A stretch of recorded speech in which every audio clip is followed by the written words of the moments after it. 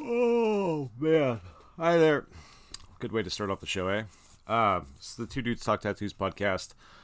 It's me, Brian Othis, and my co-host, Brian Matthews' show about tattoo and all things that are related. You can find us online on Facebook. We have a page over there, the Two Dudes Talk Tattoos page.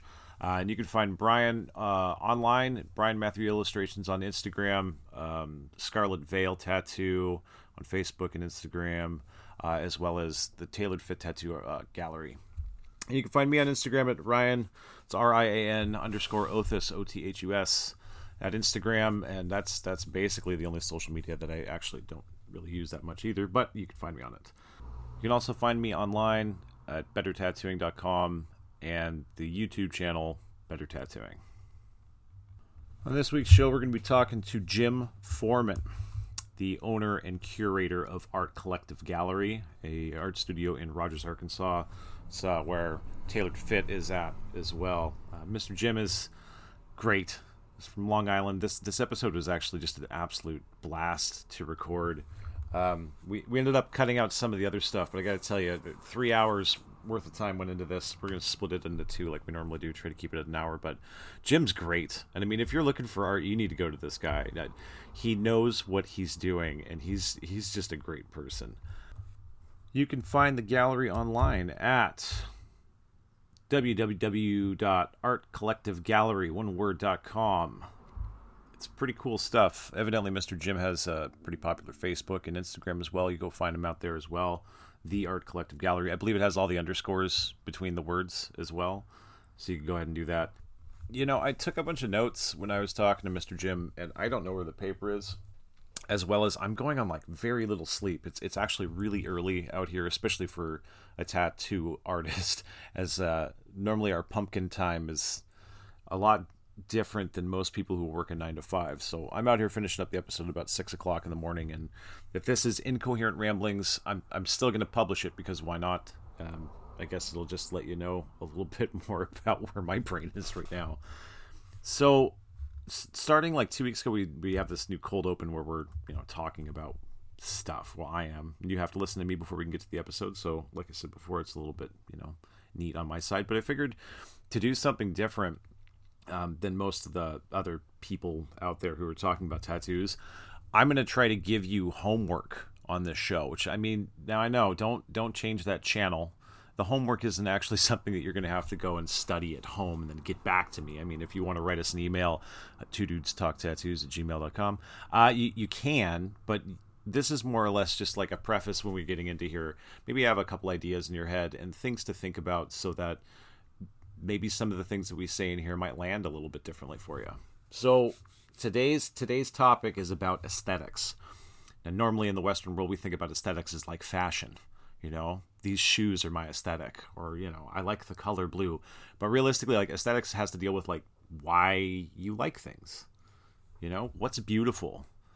Should it evoke a response? Should it have some type of emotional attachment to it? So when we're going about the talk with Mr. Jim here, I'd like anyone who is listening, if you want to, of course, not trying to push my thoughts or ideas onto you, but I'd like you to think about that idea of aesthetics. If you don't know exactly what it is, Wikipedia can always be your friend, but just think about why you like what you like. Is there a reason for it? And is only liking something because of the positive return enough for it to hold value? We kind of touch on it in the episode, but what if something just makes you uncomfortable? And what if something makes you disgusted? Is there value in that? You can think back to fables, parables, old stories for kids that had these, crazy monsters going around and eating each other. It evoked a sense of fear or panic possibly in a younger mind, but it was also there to serve a purpose. So they're, even if nowadays we might think of some of the Grimm's fairy tales as being a bit extreme, there still was value in that, right? So think about that. And think about that when you're going about your day. Maybe just because you don't like something, it's not all that bad. Anyways, on to the show. You can also find me online at bettertattooing.com and the YouTube channel Better Tattooing.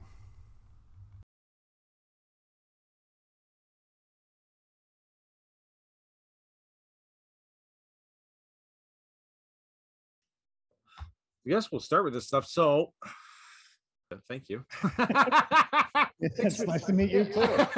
Thanks for coming on the show. I know that Brian isn't here right now; he's running late. But I was wondering if you could just tell us your name and maybe a little bit about yourself, what you do. Should I go? Yeah, it's real loose. I know I guess I can see that. Yeah. Just chat. So my name is Jim Forman. I currently own a art gallery in Rogers, Arkansas. It's called the Art Collective Gallery. We're like one of the few high-end contemporary art galleries in the area. Northwest Arkansas is pretty well known for the two museums that Alice Walton started. One is called Crystal Bridges, and the other one's called The Momentary. The reason I created this gallery is because there were no contemporary art galleries in the area, even though we had like two world-renowned museums here.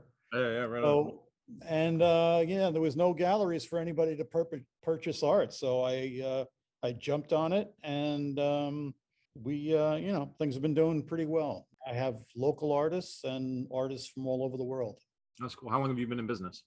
So this is our third year, and so far so good. That's awesome.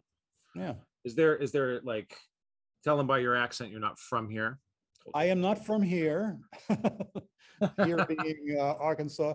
I grew up in New York, Long Island specifically, and went to college at the School of Visual Arts in New York City, and graduated as a illustrator, and then kind of went into more graphic arts later.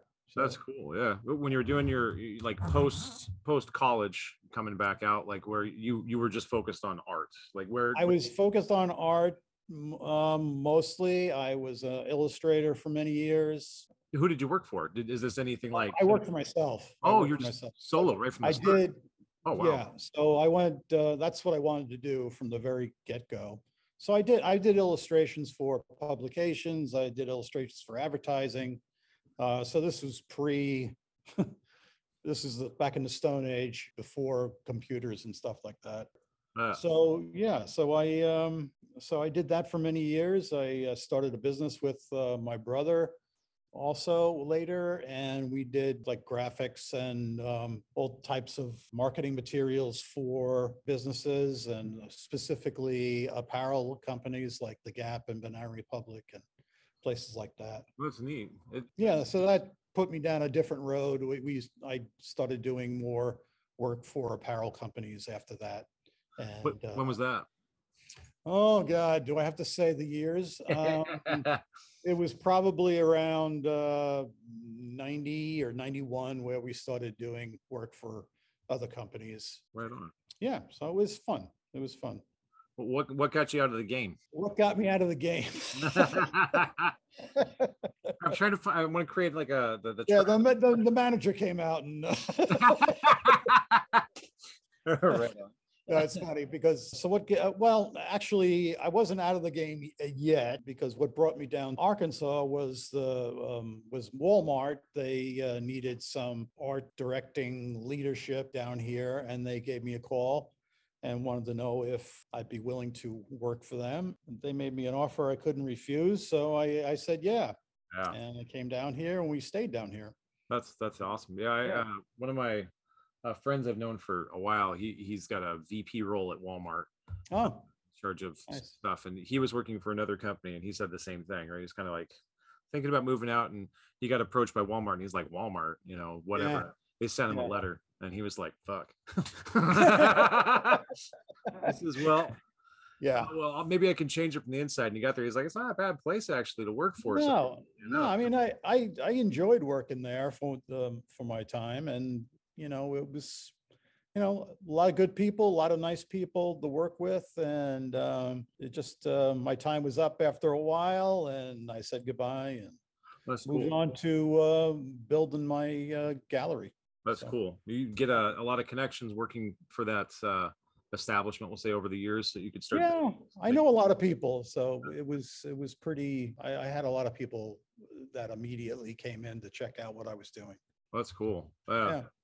Well, thank you for the background there. And we know where you're Yeah. at. 3 years ago, you just kind of like were like, screw it, let's just jump on this. Yeah. I Fun. mean, I've always had like an entrepreneurial spirit type of thing where I wasn't afraid to like jump into something that I've never done. And, this is one of them, but I kind of also knew a little bit about the art business, being from New York and Yeah. being in the city around the late 70s, early 80s, which was a really important time for art. Yeah. What was it like back then? What was it? Because like you get to hear stories, right? Like I'm 40. So Yeah, it was before my I'm time, not. but I hear stories. It's just like, wow, right? You get these very like New York has always been that hub, that Yeah, cultural center of the world. There's always like all the phases pass through there and it's always big, right, You don't hear about stuff in like, wherever, just saying like, oh, right, the movement there was huge, you should go there. But New York was always, right. what was it like? It was an interesting time. I mean, the city itself was struggling, but at the same time, the art business was thriving, and the music business was thriving. You had the punk scene and the new wave scene. You had going on. You had music was there was so many music clubs, art. You had people coming up like Keith Haring and stuff that were started drawing on subway walls Yeah. and became like world famous artists. It was just like a crazy time. And Yeah. actually, I went to when was going to college in New York at the School of Visual Arts. That was the time that Keith Haring was actually attending the school, Oh, wow. and I had the opportunity to talk to him and meet him a few times. And really cool guy. And, it was just like a really artistic, creative time in the city. That's cool. Yeah. Did he have an artist vibe? Like I've Oh traveled with a yeah. lot of Oh artists. yeah. Like, No, he could make something out of nothing. And it was just, amazing. yeah. Yeah. I Yeah. It see was, people like that. yeah. I don't know. I see Brian like that. He started this comic book. It's just raunchy. Mm-hmm. And he just like randomly one day he's like, here, I did a comic book. I'm like, what the fuck? How did you come up with that? Right. I'm like laborious about my approach to art. I use like math and science and all this weird shit coming up with it, and he just like Right. sits down and creates stuff. And every time I see someone like that, Yeah. what is in your brain? Because like it's not in my brain, right? Like I don't Right. fucking get it. And they have like a presence about them when they come in. A lot of people are Mm-hmm. they're extreme, right? They're either really Right. pure or they're really confident or they're really whatever, you know what I mean? And it's like, Yeah, I think you need all of those qualities to do something like that. I yeah, mean, you have to just like have this I don't give a shit kind of spirit, and I'm just going to do it and see what happens. And yeah. I have a touch of that, but I mean, I could see that in Brian that, he's very creative and, just lets it go. I don't get it. It's like I don't mind critiques. Yeah. But I have a problem with stupid questions. And everyone says there's no stupid questions in the world, right? But I did hang art a couple times and I did it like Okay. competitions and stuff and it did well. But when people come up and they have their fancy glasses and their Yeah. coats and they're holding Mhm. something in their hand, whatever it may be, and they look at you and say, what was your inspiration for such things? Blah blah blah. And I'm Right. like, oh, no, it's a fucking turtle. You want to buy it? It's for sale. Yeah. Just did it's like where my shit ended. Yeah, that's the funny thing about the art world is that you never say it's just a turtle. You have to create a whole story behind it, or else people won't buy it. Yeah. Yeah, it's pretty funny. So thinking of that, like that idea of story, like where you're at with what you do, Mhm. does the story interest you? Like when you're meeting people or like doing the art, like is it something that you look for when you're thinking about this, or how do you Mm, approach? Yeah, that's an interesting question. I mean, I like to know. I don't want the BS story. I want like what really drove them to do it. Yeah. Because I could smell BS from a mile away, and that doesn't really help me. Yeah. But sometimes when you're selling art and you're trying to discuss it with a customer, Uh, sometimes you have to like put in a little bit of a sales. yeah. That's when the crap really comes handy. It's Yeah. pretty. That's good. He just Oh, Brian just texted me. I'm gonna end up. Oh, okay. Want to make sure because he's gonna be like, "What? You fucking started without me," and I'm gonna tell him right now. He's gonna be like, "Fuck."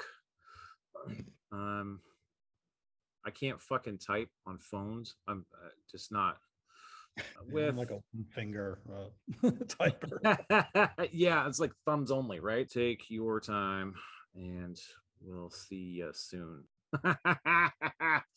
Anyways, I was gonna go on there. I'm gonna be like soaked. I'm like at a fucking standing up on stage at a Stones concert right now. It starts to cool out, you know.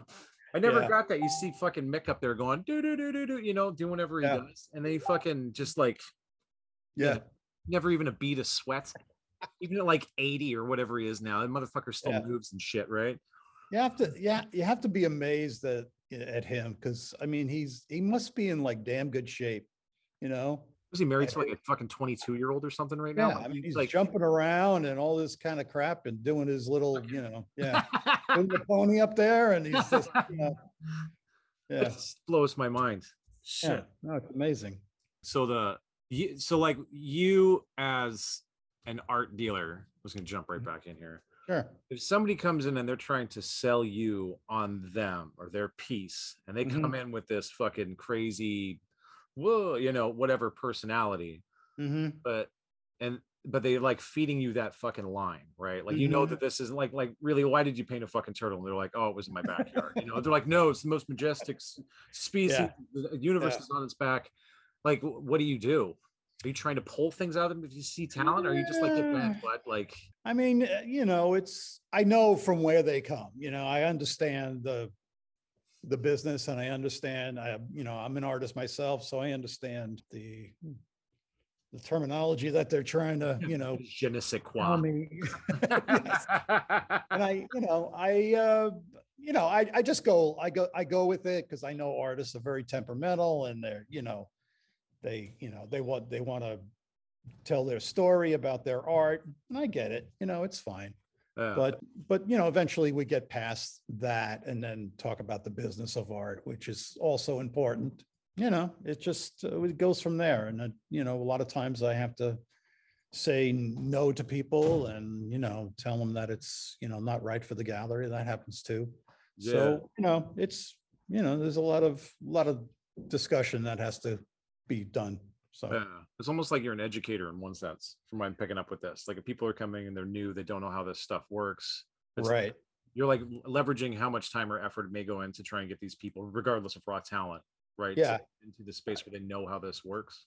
Yeah, I mean, I know it's funny that you mentioned education because I think that's part of my job when it comes to customers coming in and not, you know, some don't know much about art and you know and part of my job is to educate them about art and what's important and what is like in vogue and what's not in vogue and you know that you know a lot of the work I have here is very you know contemporary and very current, so you know it's very important for people to understand that and I'm not selling them stuff on velvet, you know what I mean, it's like you know dogs playing cards and all that. I mean it's like you know Yeah. it's it's very you know it's important stuff and it's like collectible in Yeah. many cases and so they you know it's education is part of it. Yeah. But I guess that would take me to one of the questions I had popped up here when you were talking there a second ago. Is like, do you think that like because of your past working in commercial art production and working for these Mhm. large corporations, like you get what people like because you had to create that every day? Did that like Right. kind of instill like an understanding on a more macro scale, I guess, versus Yeah, I mean that's interesting. Yeah, I wish I had more time to think about that one, but if you want to push it off, we can push it off too. It's fine.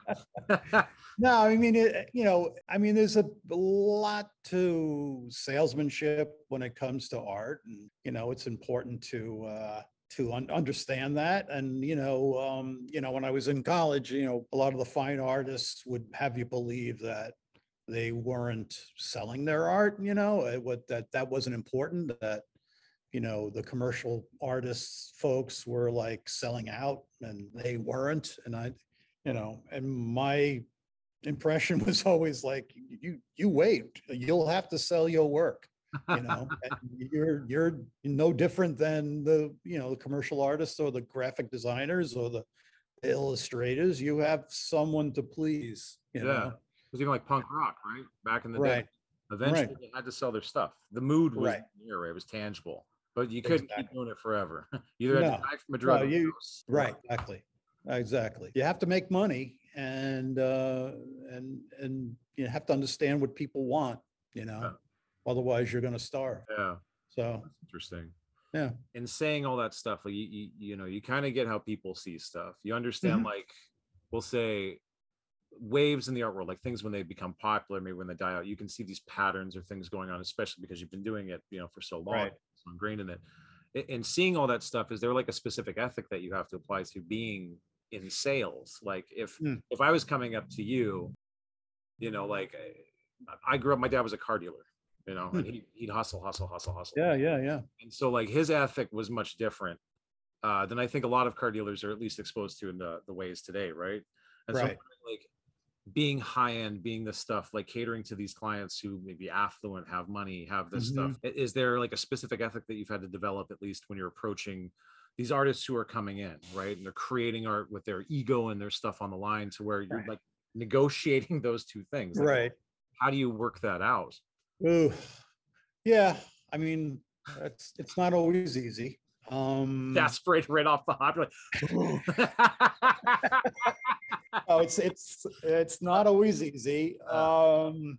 I don't know. I mean, I'm pretty easygoing, so I just kind of go along with, whatever they're putting down, and I don't want to insult them. I don't want to, talk over their head. I don't know. I mean, it's really I just kind of like go with it and not try to change them. I know how they, a lot of artists, are very sensitive about their work, and so you have to understand artists. Art being an artist myself, it's helped me a lot yeah, in dealing with them. that's cool. Yeah. Yeah. I thought, I'm sorry if I threw a couple fucking diggers at you there. No, it's fine. It's fine. I mean, Trying to figure yeah. things out I from mean, a philosophical standpoint. When Brian gets here, we'll probably end up talking more just about like the idea of like tattooers trying to become integrated into this stuff, or other things about, you know, like what right. the idea, like it's straight, it's super fan, like it's fantastical to me, right? About the idea that somebody would create something and it could be sold and change hands so long after this person's passed away, and become Right. more and more and more, and like invented the trading culture, right? You like trading cards, Hmm. toys, all this stuff. Like video games now are selling for $1 million. They're still in the box from NES. Right. It's wild. Crazy. Yeah. And I'm always wondering if there is just more to the background, right? Like if you're just a facilitator for, you know, whatever it is that you're doing, you know, or if you like love the industry and you're into it, like how you're building upon that, trying to understand your place, what you Mm. do, you know what I mean? And that's, I guess, that Yeah. anthropologist, you know, fucking philosopher side of me is just like, what the fuck? Let me just pick at this for a second, see what the fuck is there, you know? I'm sure there's a lot that I don't know. And I'm willing to, I'm really open to learning more about the business that I don't really know yet. Uh, I've already learned so much in 3 years of having this place. And, learning about the business of art. I just thought it was, oh, you put some pictures on the wall and you sell them, and then, you get more pictures. But it's like, yeah. there's really a lot to it. And, I mean, knowing what people like, and you have to know your area too. That's another thing that I've learned a lot about, is that when I first had the gallery, I had some pretty outrageous work in here. But we're in the Bible Belt here, and I had some things on the wall that people just like, came in with their kids and say, okay, Johnny, turn around, let's go. you know and you have to know your audience, and it took me a little bit, but I finally know what people want, in this particular area of the country, and what it will just like shock the hell out of them, and they'll just never Yeah. return. I was gonna think of So that. Just like that yeah. local, regional, you know, national, international. You're gonna have to have the heartbeat on that region, right? If you're Right. working there. And it's a lot funny. Like I have a friend who's a dealer that lives in Toronto, and Mhm. she's funny because she's like, the only thing people want are fucking landscapes. Everything else is avant-garde. And I'm like, I don't even know what that means, you know. And she just like, it doesn't matter. She's like, I can hang a million naked ladies inside of here, and people think we're a street shop that's selling, you know, skin mags. Yeah. You gotta have stuff that's like even how you present it, like where it's at, the height it's at, how much light is on it. Right. Because when you're flowing through, you have to think about all of these Right. aspects of the setup to even get somebody to be engaged enough with the piece Right. at the distance that you want them, so that they'll be willing to listen enough so that you can get them Right. so they want to come back and buy it. Yeah. No, There's a lot of truth in that. And here he is. There he is. What's up, boss? Dude, you got burnt, bro. That's right. You got burnt, and I'm cooking right now. I'm starting to look like fucking David Lee Roth. Hey, what's going on? The fucking sauna right now. Yeah, it's not too bad. My face isn't too bad. Fucking hey, dude. My neck is fucked. Been asking Mr. Jimson fucking good fight. He's been hitting home runs. Questions, really good questions. Right. Nice. I was like, did he tell you he was going to send you a list? He's like, yeah, and I never got it. I'm like, yeah, he got you. But I'm okay. I'm okay with that. Yeah. I lied and told him I was going to send him a list of questions we would probably ask him, and then just never send him a list of questions. If Brian lets questions be asked, I'll come in so fucking prepared. I'll have written like 20 pages worth of shit, notes. I'll put them up on the thing. I'll be sharing them with him. I did it before, and he's just like, this is stupid. Like you. I was mean to, but then I can never think of a list to write. I'm like, I don't fucking know. We'll just ask him questions. Jim, how's your day going, man? Yeah. How was your play last night? What'd you watch? Oh, the play, the musical. Yeah, it was nice. It was a chorus line. All right. And I don't know if you ever saw it, but it was entertaining. Fun fact: when I was in high school, I was you were in chorus line. No, but I was in advanced placement honors English courses, and my English teacher had a night job as an opera teacher, so I would go watch the opera every weekend. Oh, nice. So fucking cultured. I know. It's impressive. After Very impressive. Class, I used to just get high. Like I don't go wander around in the woods touching stuff I probably shouldn't. I put this in my mouth, maybe. Like, you know. From what I've heard, everybody loves our episodes with Carl. I've been getting a ton of messages from people. They're like, that was amazing, blah, blah, blah. Usually I have more guests on. I was like, no shit, Sherlock. Got guests. Yeah. No, dude, we the numbers were up on all that stuff too, which is kind of cool. So that's great. Yeah. We've been doing this for 2 months. Wow. Amazing. Well, we already got approached by Paramount Pictures for some stuff, so it's fucking weird. Wow. I don't know. I'm really good at editing, and Brian is always the fucking best at like ideas. Okay. And he knows when to tell me to shut the fuck up because I talk a lot. Would you do this? Yeah. We're the perfect nerd duo. Ryan is mostly book smart, and I'm mostly street smart. But both of us meet in the middle. Yeah. It's perfect. Yeah. Perfect. Yeah. Yeah, I know. I think that was some of the questions. I think maybe that I had asked Jim coming up here, you know, like about ethics of sales, examining his history to see why he's uniquely qualified to be selling art in Arkansas. He was like, fuck. Can I think about it? What's your problem? Nice. Oh, shit. I can't wait to listen back on this and say, what the hell was I talking about? What was all that? I gotta cut out so much of what I say because I talk so fucking much. It might make everyone always sound like gold. Okay, great. That's how it works. I love that. So Brian, I've had a chance. Do you want to kick her off for fucking part 2? Because what I'll use is the stuff I was asking Jim. I can probably just like intermingle in fucking episodes and stuff, and then make it seem more natural. That way you're sure, present. Man. I don't really understand what you just asked me, but let's go. Just say yes. Yes. Mr. Jim, commercial art maker who fucking got hired by fucking Walmart of all places. Walmart. It's fucking awesome, dude. Yeah. It's so cool. Wait, so what went down like with going Walmart? over some.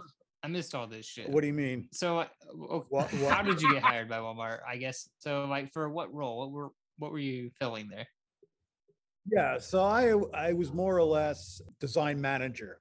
So basically, I had a small team under me, and we did all types of graphic design and textile design for their in-house, or not in-house, but in brand name clothing under, their brand name. Yeah, so that's what I did, and we did that for a long time, and then we didn't. And then shit went south. But everything happens for a reason, and I don't regret anything that I did or didn't do. Yeah, I'm a big fan of serendipity. Yeah, I'm with you on that. I mean, everything. I believe everything happens for a reason. So. Oh, yeah, dude. Did you go through like art education and etc. and shit like that? Yeah, we did that. Yeah. History, just like right now, just like a quick run through. I've drunkenly, if you want to, probably asked all of the same questions.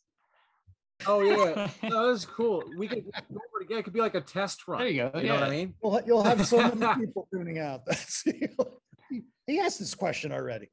Mm-hmm. Should have been there the night we were drunk arguing about Van Gogh. It's so good. Uh-oh, there's a big head shake there. You didn't say it right. For listeners, God. I do not appreciate abstract art whatsoever. And oh my God, we're going to go down this road now? Strongly voiced those opinions at the art gallery. Yes, you did. That was a good conversation. No one believes me when I say Van Gogh was Irish and not Dutch. He was born 13 hours outside of fucking Ireland. Get over it. He's got red hair, pale skin, and he loves fucking absinthe. That's about as Irish as you can get right there, bud. Sounds like me. All right. It's the bow socks and he's fucking on board. That's all we got to know. Jim runs a pretty rad gallery, and the art that's up there right now is just freaking outstanding. Even some of the abstract work, I'm not gonna lie about it. It looks pretty fucking cool. Yeah. Those really large paintings that you got in there, I don't remember who they're by, but they're freaking sweet. And they have like this really old classical feel to them, but at the same time, it's like graffitied up and just like super modern. Mm-hmm. It's really cool. That's an artist. Her name is Susan Grace. Yeah, she's really awesome. Susan Grace, everyone. Really look that shit up. Look that shit. Where's Susan from? Susan is from. Can you check? I don't want to get this. Susan's from fucking. She's from the coast. She's from fucking somewhere. It's from the coast. That's all we know. Graffiti. It's not going to be from friggin' Cincinnati, Ohio, probably. But I never know. Lawrence, Kansas. Lawrence, Kansas. Yeah, believe it or not. They're creating art there. I know. There we go. It's graffiti amazing. Art of Lawrence, Kansas will be well known world. Yeah. Check out Lawrence, Kansas. She's really a brilliant artist. She's really good. Here's one for you. When she came in and she was thinking about pitching her stuff, how much did you have to work through the art side of that artist? You know what I mean? To get to that point where you're working on, did you just see this before you met the person and you're like, I gotta like talk to this person? Like, how did that go about? If well, actually a lot of people I find, if I find them on Instagram. No shit. Social media. Yeah. Okay. Social media all the way. And I saw her work and I approached her and I asked her if she was be interested in showing some of her work in my gallery. And she said, yeah. So, I mean, it's, it works so many ways. I have people approaching me, I approach them. I have their like representatives reach out to me. I have an artist from Italy that, saw my social media and was impressed with how much I post and everything, I guess. And wanted to know if their artist could, show his work in my gallery. So it was like pretty cool. That's awesome. Yeah, that's kind of like a way, I guess, we could think of social media as possibly like the great filterer. Instead of bringing down, a bunch of canvases or something and just meeting you in person, give you a way to screen things as opposed to like, I don't know, coming in and just doing the face-to-face. Or which would you prefer? Yeah, I don't know. I mean, it happens so many different ways, and it depends on Depends on the artist, and it helps a lot if they've shown in other places. But that's not that's not an absolute. I mean, if some people that I have in here have not shown before, and are just local talents. But for the most part, it helps if you have shown other places, and that gives me a little more the warm fuzzy feeling that everything will be fine if I show your work. Do you like talk back and forth with other places? Like if they've shown somewhere, maybe you'll go call that gallery or the owner or something. Like, hey, what's up with this? I haven't done that. I mean, because I know, especially the people that are kind of in this area, like the Dallas area is really big on art, and a lot of people that I have in here are from that area because they've shown in other galleries, and yeah. So I mean, it's like if I see it in another gallery or online somewhere, it helps a lot to convince me to show it. I gotta stop you for a second. I gotta say, Brian, that water bottle is the size of your torso, bro. Dude, this is the best goddamn purchase. Look at this monster. Look at this. Oh my God. It's a 5-gallon freaking jug of Dasani. What the hell is this? That? Is you can hang that upside down and feed an office. This is 2,000 milliliters of water. That's 70 ounces. Wow. How does it take you long to go through that, or what? How long does it take you to drink? I probably drink 2 of those in a day. I drink a shit ton of water. Oh, really? Oh my God. So this morning water. I get up, I ran 5 miles, and then immediately we decided to just go straight to the river and take the dog swimming. So we've been out all freaking day. But that's kind of a norm, getting out, exercising, drinking a shit ton of water.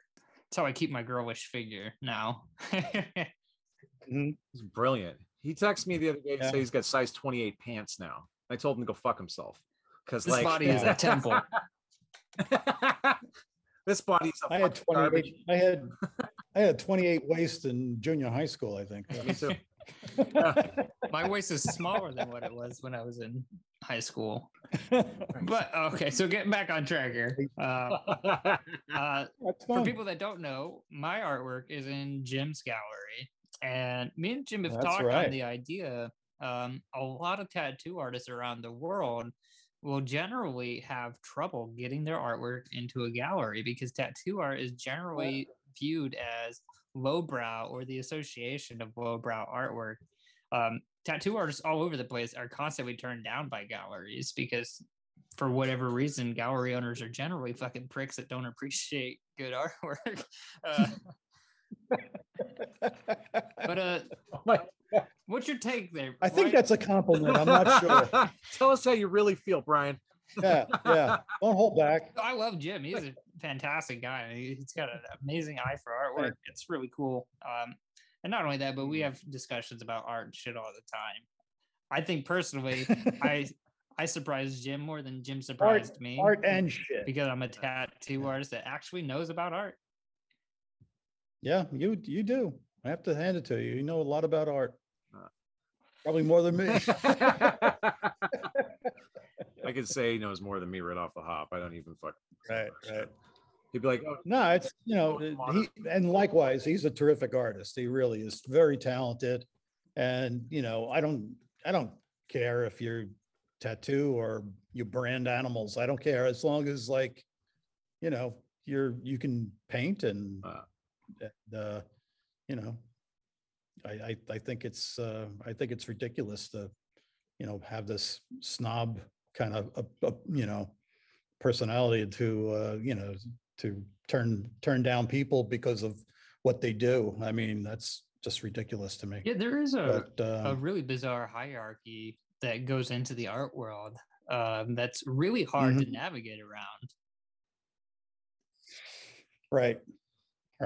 No, I mean, I tell people all the time that you are a tattoo artist in town here, and that you also paint like nobody's business. I mean, your work is like so great. Thanks. I really enjoy it. And you've sold pieces, so I mean that's he's like, you're making me money right there. yeah. So that's awesome. Now our commercial break. We got a sponsorship spot from Dragonhawk. Yeah, I'm totally down for that. Actually, yeah. Okay, so I think it's so fucking funny that it's Dragonhawk. I thought you would have had a good laugh out of that, right? I was thinking about hitting up some other machine builders and stuff, and I was like, no, we got to go like, let's lean into this, right? Like, no, I have no shame in that, dude. I tell every fucking tattooer, every single person I know, I was like, fuck yeah, Dragonhawk, dude. Spend $100 on a fucking machine, it lasts a year, you throw it away and buy a new one. Fuck it. Gives a shit, dude.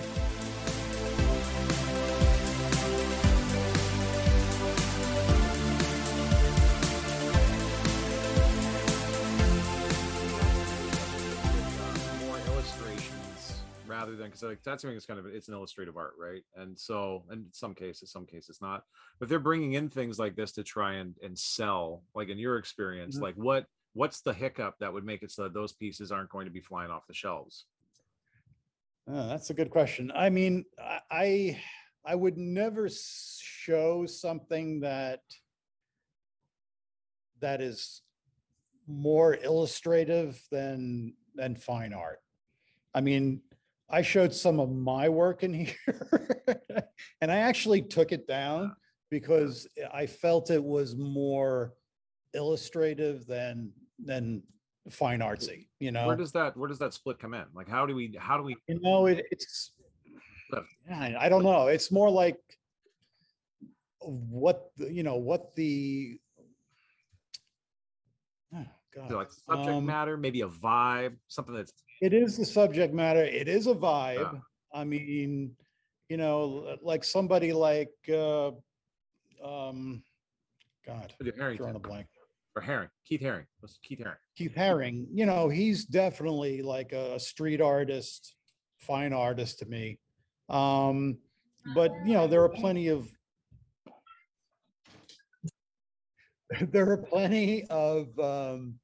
illustrators out there that you know, you wouldn't necessarily see their art hanging in a gallery. I mean, unless it was an illustration gallery. Yeah. And there are some of those. Yeah. But you know, as far as fine art stuff that people would want to hang in their house, or you know, there's definitely a line that you know, I could see right off the bat, you know, and I saw it in my own work and I took it down. So honestly, I assumed Jim was going to look at my work and be like, no. No, I mean, he is a super realistic painter. Just terrific stuff. People can't believe that it was hand painted half the time. So it's just terrific. It's just super talented. And I couldn't, when I saw it, I'm like, hell yeah, I want that in the gallery. Yeah, for sure. Does it come down maybe to like the idea of like reproducibility with these things? Like I see a lot of people who are doing illustrations usually have a set subject matter or a set approach. They kind of all have almost the same techniques when they're doing these things. A lot of it could be computer generated versus not. Is that like maybe something to do with this? Like it's just kind of cookie cutter in essence, or is it something else? I think it, you know, I don't know. I mean, I'd have to do more thinking on this to really answer this intelligently. Yeah. But you know, there is a difference between commercial art and fine art. You know, half the time in commercial art, you're trying to sell something, and it's blatant. You know, it's not broad appeal. Yeah, I mean, yeah, right. It does have a broad appeal, and yeah. So that's there is a difference, and I just don't see I don't see that as being a good seller in a contemporary art gallery. I just don't see it happening. So. I do a lot of illustration work on this side. You know, my illustration stuff is far more tattoo leaning, but even with that, I feel like that's a lot harder to get it to appeal to people. On the the left side there of my brain when I'm doing that kind of stuff. That stuff is so riddled with mythological idealisms, folklores, things of that nature. I feel like it's so far deep that people don't read it or they don't understand what the hell they're looking at. So on a lot of those obstacles, I could see that in a gallery setting where you're looking at it and you're like, this is in no way going to appeal to anyone that walks through these doors. I don't know about that. I mean, I think that I think that's something that you could read into, and or if there's plenty of room to read into something, is probably more of a fine art piece than you would think. You know, I think it's the stuff that's, I don't want to call it dumb stuff, but I mean, it's like, you know, just like rote. What? Rote. Maybe. Jim's just sitting there like, why are they asking me these hard ass questions? What is that? Well, it's like, no, these are things I think about actually a lot. I do, because it's important. I mean, you know, I do have a lot of people come in and show me work, and you know, it has to have something. Yeah, I use this term a lot to some people. I said it needs something else going on, and you know, and that means different things to different people, but it needs something deeper going on. Wow, that's makes sense. Yeah, I gotcha. It's like seen from a tattoo side, like when we are creating tattoos, we're doing something because we're going into with the intention of selling that piece, right? We're being commissioned to create something. Usually we can have some freedom with it, sometimes not, but we're just doing something that someone else wants. It's like almost like being a line artist. It always says like, I'm Disney, you know, they're telling me what to do and I just create it. But I'm thinking of fine art, at least like my side, like on the aesthetic side. So I don't want to get too philosophical once again with this shit, but there's something, you know, a little bit different between wanting to go in and just like make something for sale versus creating something, right? There's like a tangible, like, at least to me, when I look at something, I see that has been created versus something that's just going into like, you know, get out there and sell it. It feels different. Right. That's interesting. Yeah. I mean, a lot of it has to do with, you know, I think the subject matter has a lot to do with it. You know, it's just, you know, and I think probably tattoo art is probably leans probably more into the illustrative side of art, I think. You know, correct me if I'm wrong, but because it's, you know, it's not necessarily very deep art, you know, it's something that somebody wants to you know, have on their body, so it, you know, it can be just not that it's not deep, it's just that it's personal, right? Like that person picked it for X reason. It doesn't mean that like maybe it's something about the ownership of that piece. Brian and I were actually talking about this the other day, like the idea of somebody getting a tattoo of someone else's design and who owns it. And I was into this deep philosophical thing, and Brian's like, it's a legal issue, shut the fuck up. And I thought it was great. I'm talking about like monism, pluralism, dualism of like principles and stuff. And I'm going all fucking weird. And he's like, you think too fucking much. Like someone else, no. Get fucked. How's that? I don't care if you use my stuff. Is that fine? Good. All right, done. That's funny. I always think so. Like when we go in to do, you know, like a creation for something, and it has broad appeal, and that's a lot different than having a lot of like personal, you know, value. Right. Thinking about it, so it's not even just like creation stuff, whatever. I mean, I guess it could go either way with tattoo art. I guess because there is, you know, some people that want something really esoteric and crazy, and other people just want something personal, you know. So it probably can go either way. That's cool. I always view tattooing as we are the world's hardest working graphic designers or illustrators, because like as far as demand and things like that go, right? So like you could have just any illustrator or whatever that sits in a fucking office or sits at home, and they'll have one or two projects a month. They have what they call a deadline, right? And they're stressed out about it. Right. They have no fucking clue the amount of shit a tattoo artist can produce in a week, and the amount of clients that we can have in a week. Our deadlines are literally like 12 to 24 hours, etc. You know, it's like it's a really hard void to break when you're trying to distinguish these separate roles from artists, you know, and tattoo artists are kind of just disassociated from the art world a little bit up until recently, anyway. Without most people understanding the fact that tattoo artists work 500 times fucking harder than all the other rest of these artists, right? And on top of it, tattoo artists themselves, even though they're dealing with all of their clients and shit, they're still producing art on the side. It's insane.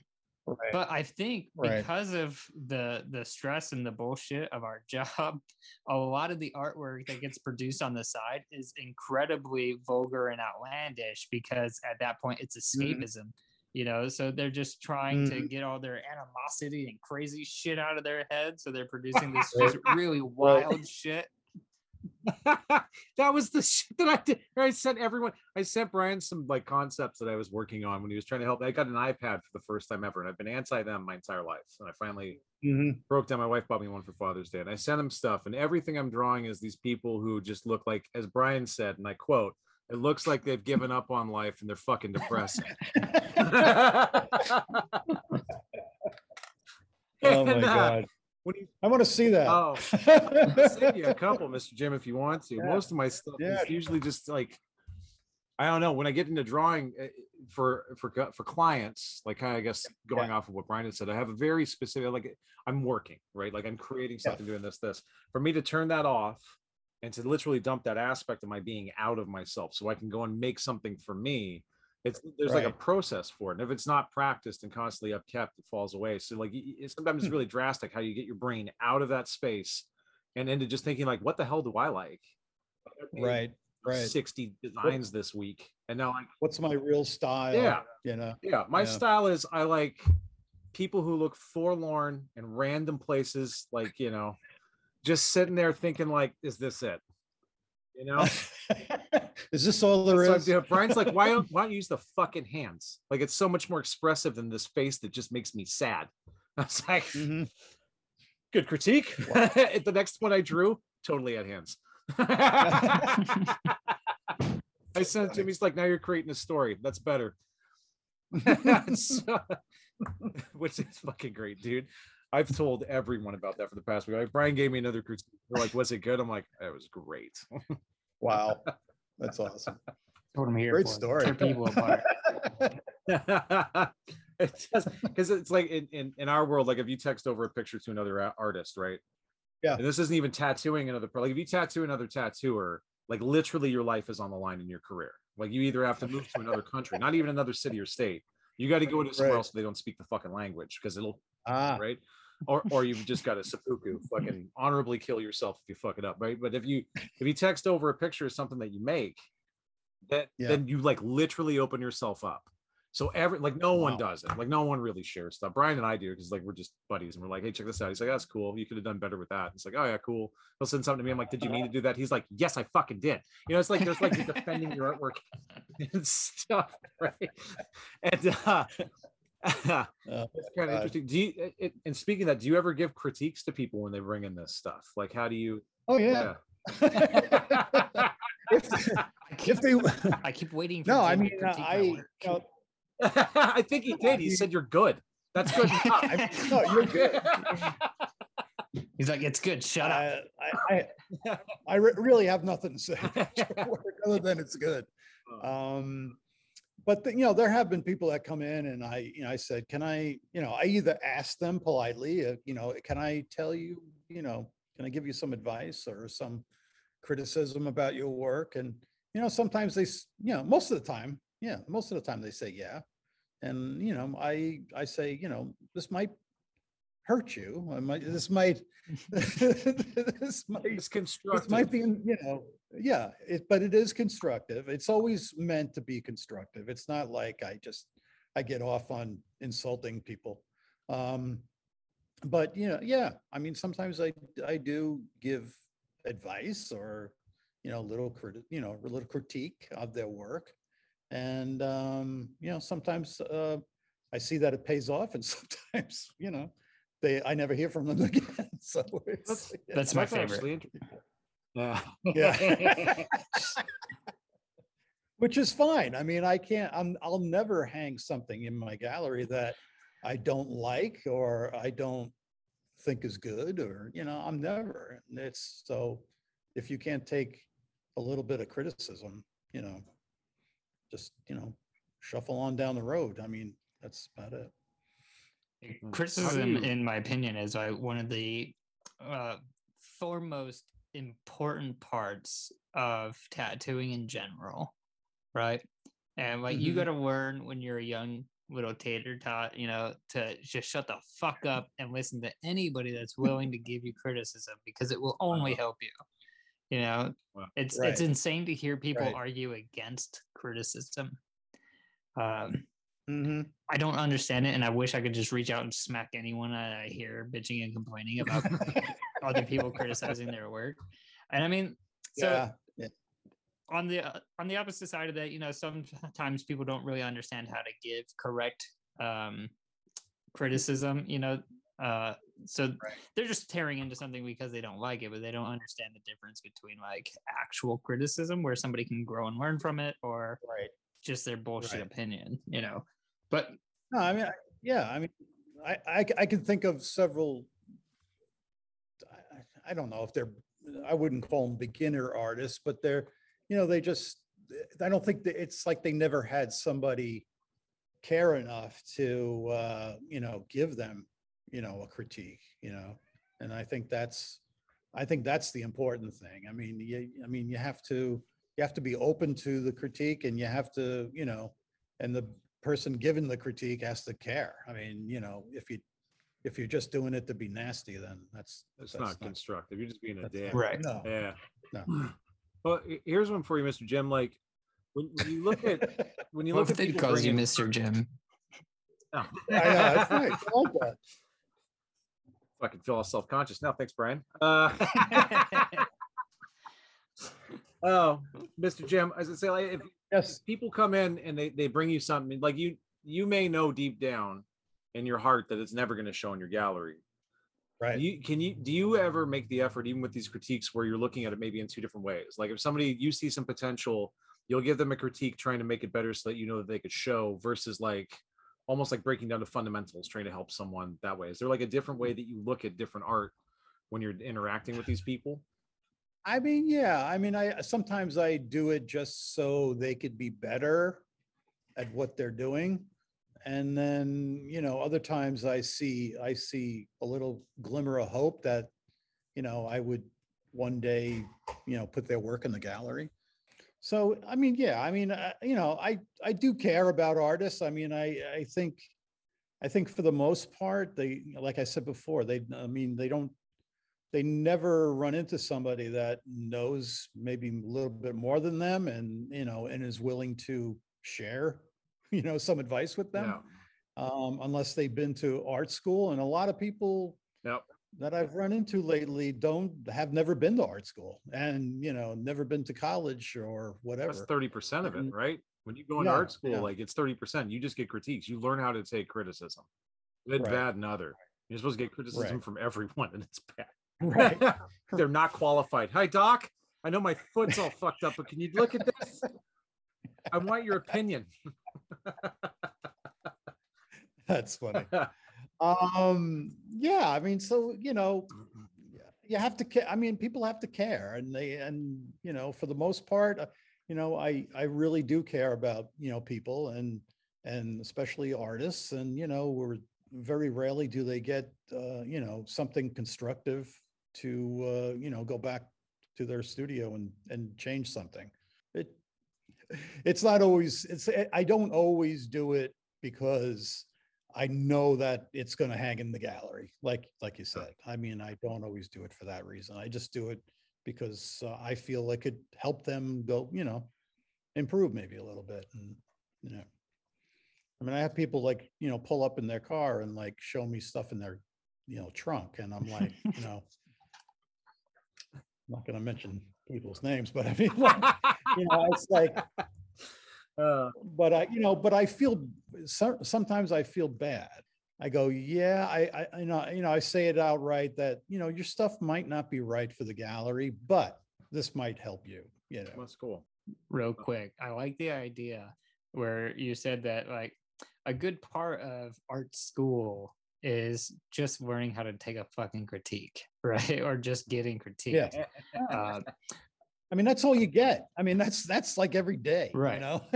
If you can't take some criticism, you're in the wrong business. We're always when we're doing these sort of things, we're always looking at like how things can associate to the tattoo industry, or like how things from outside world stuff just kind of transfers over into tattooing, and a lot of the same thing. So like when you go into an apprenticeship for tattooing, what you're really doing is you're there to take the critique. You're there to learn, right, and then be told what you're doing wrong, right? Right. There's a large spectrum in the tattoo world where everybody is so primarily focused specifically on brands and the types of tools that they're using, not understanding that those things don't really necessarily matter that much. Like I can paint with any goddamn paintbrush. It doesn't fucking matter. But knowing how to paint is why I can paint with any goddamn paintbrush, and knowing how to tattoo is why I can use any brand of tattoo needle or any brand of tattoo machine. So it's a really good branch from the art community over to the tattoo community. It's slowly evaporating too, because it's not really focused on that anymore. At least like Brian and I do this with everyone. When you see something, there's a myriad of ways that you can instruct someone to try and improve something, and it's always like micro adjustments at a time, right? You can't do a fundamental swing in things because they'll destroy people. So I have a question for you guys. Bring it. The first one. We asked Carl. We were like, Carl, do you want to give us a question? He's like, no. So the better tattoo artists out there, do they have a background generally in illustrative art or in art in general? Are they good at drawing, or is it a lot of copying and like where they come up from, right? Like is the foundational aspect rooted in the arts, maybe academic or otherwise, before they get? Because I know like Brian, but I know like Brian can draw anything. I mean, it's clear. I'm just a giant nerd. I've never gone to art school or any of the above. No, I mean, I'm not saying you have to. I'm saying is like, do they have like a background in art? I mean, do they, have they learned it? I would say a majority of the better tattoo artists that are out there may not have an art school background, and some do, so there's that. Some do. I mean, even David Gluck fucking tattoos now, and David Gluck's an incredible painter. No way. Really? Yeah. I haven't talked about it before. David Gluck, Canadian painter, funny as fuck. He's one of the coolest dudes ever. Recently started tattooing like 2 years ago, 3 years ago, maybe even longer ago than that. It was a while ago. But he's incredible. His tattoos are great. His art is great. Awesome. Teresa Sharp went to art school, I'm pretty sure, and got out of art school and went into tattooing. But more specifically, there's a lot of tattoo artists that became really great at tattooing, but they were hyper focused on art in general. They might not have went to art school, but they had a really great drive to be focused on specifically their artwork and learning about their artwork and et cetera, et cetera, et cetera. Right. Some of the best neo-traditional tattoo artists out there use examples or the art history and teachings from people like your Art Deco guys and Art Nouveau guys and stuff like that. Lithography. Right. So they study that work and they try to invest their efforts into, taking information from all of that into what they're specifically doing. One dude. There's that one dude We all know that. We know that one dude. Yeah. Yeah. Yes. You can tell right away though, the better that they approach their artwork, the better their tattooing gets. Because once again, tattooing is just a stupid bullshit process, right? It's just a replication process. So you have to get good on the back end of it. You have to be able to sit down at a table and draw or paint or know what the fuck you're doing on paper before you ever get to skin. Right. And that's just the law of the land, you know. It's going to be really rare and few far between that you find somebody that's really fucking great at tattooing but can't draw for shit. Right. What made me think of that is that there's ever since the advent of the computer, is like everybody thinks that they're like graphic designer now. Of course. And yeah, and a lot of so you can throw shade, Mr. Jim. It's fine. Just fucking say it down. I'm just saying, a lot of there's a lot of people that they rely very much on the computer to do their job. And I'm old school, so I'm like, I'm back in the day of like doing paste ups and and stuff like that, using Lucograph and everything. So so that's what brought up that question. I'm like, I'm sure the better tattoo artists are old school. They believe in learning from the past and bringing it forward into their new work. Yeah, it would also be really important for a lot of other people to start paying attention to those types of things. Nico Hurtado is a phenomenal realism tattoo artist, but he's a phenomenal fucking oil painter. He paints realism and it's just gorgeous. Carlos Torres, same thing. He's a black and gray artist. His artwork on canvas and paper is just phenomenal, and the list just goes on and on and on. A lot of people look at the tattoo work and they go, how the fuck do they tattoo like that? But they never stop to actually look at the artwork and go, God damn, he's a great artist. Yeah. It's amazing. It's a generational thing too, right? Because if you think back to when this renaissance in tattooing started happening, it was because there was people who were, coming out of college, coming into it because it became a feasible career. TV shows started and became more popular. It was almost like, well, I couldn't get a job at X place making whatever thing. I can get into tattooing, and it was weird because it was like the cast-offs who maybe didn't have enough skill or connections or this or that to get into that. They came into tattooing and they started bringing those concepts into it, and then it slowly disseminated. Right, like 2000. It's like 2007 or something like that. Like is when it all kind of just started to fucking scope uphill. When you started seeing people trying new things. Right, bringing those ideas. That's that period of time that we call the tattoo renaissance. Yeah, everything started to happen. Shit started clicking, and artists started coming out of the woodwork. It was wild. Yeah, they started, and it was the time of experimentation too. Like you can usually see those big explosions in art when something new is happening. Either new technology, a new thought, a new vibe, a new trend, something, right? And so they came here and they tried a lot of stuff. A lot of people tried a lot of stuff, and a lot of it does not work. A lot of it doesn't work because skin is not like canvas or like clay or like paper, but we still put it out there. And it was really interesting because there's like so much more that got dumped into the plate of these people, right? It was like this generational divide where the people before flash shops didn't have to know how to draw. You pull something and it's all technical, and you're doing the same Cherry Creek, two cherries, right? The star in the background, light blue shading around the outside. You do that, 14 times a day, make a couple $100, go home. To where, you'd have somebody like Brian walk into the shop and just destroy for like, you're like, wow, I didn't know you could do that shit. I think we all have stories like that too on our side. Like I remember Corey Ferguson, he does geometric work now, right? In 2002, 2003, he moved to Toronto, Ontario, Canada, which is where I was doing my apprenticeship. He went to the first tattoo convention that I had ever gone to up there. It was when it was the Toronto Tattoo Convention instead of this Northern Ink Explosion bullshit that it's now. And he walked in, he wiped the board. And then he did a victory lap afterwards. And there's a lot of tattoo shops. Toronto's not a small place, about the same size as Chicago. He went to every shop. And he walked in the front door. He's like, hi, I'm Corey. I won everything. To meet you, and then fucked off out the door, right? Just I remember I seen his stuff. I'm like, how can he do that? Yeah, and the dude I'm working with is he won't last. And I'm like, I think you're fucking high, which you probably won't. And then you just start looking, right, and thinking, who can do these things? Like, how is that possible? Like, how can you do that on this stuff? And it's just like Brian said, before you can try it on something that used to be back in the day, like you could, if you couldn't pull it off on paper, there's no way you should try it on skin. Right. Because you just don't know how it's going to work, right? Right. Sorry, just interesting. No, it's good stuff. Thanks for answering my question. Now you just got to ask more questions. Yeah.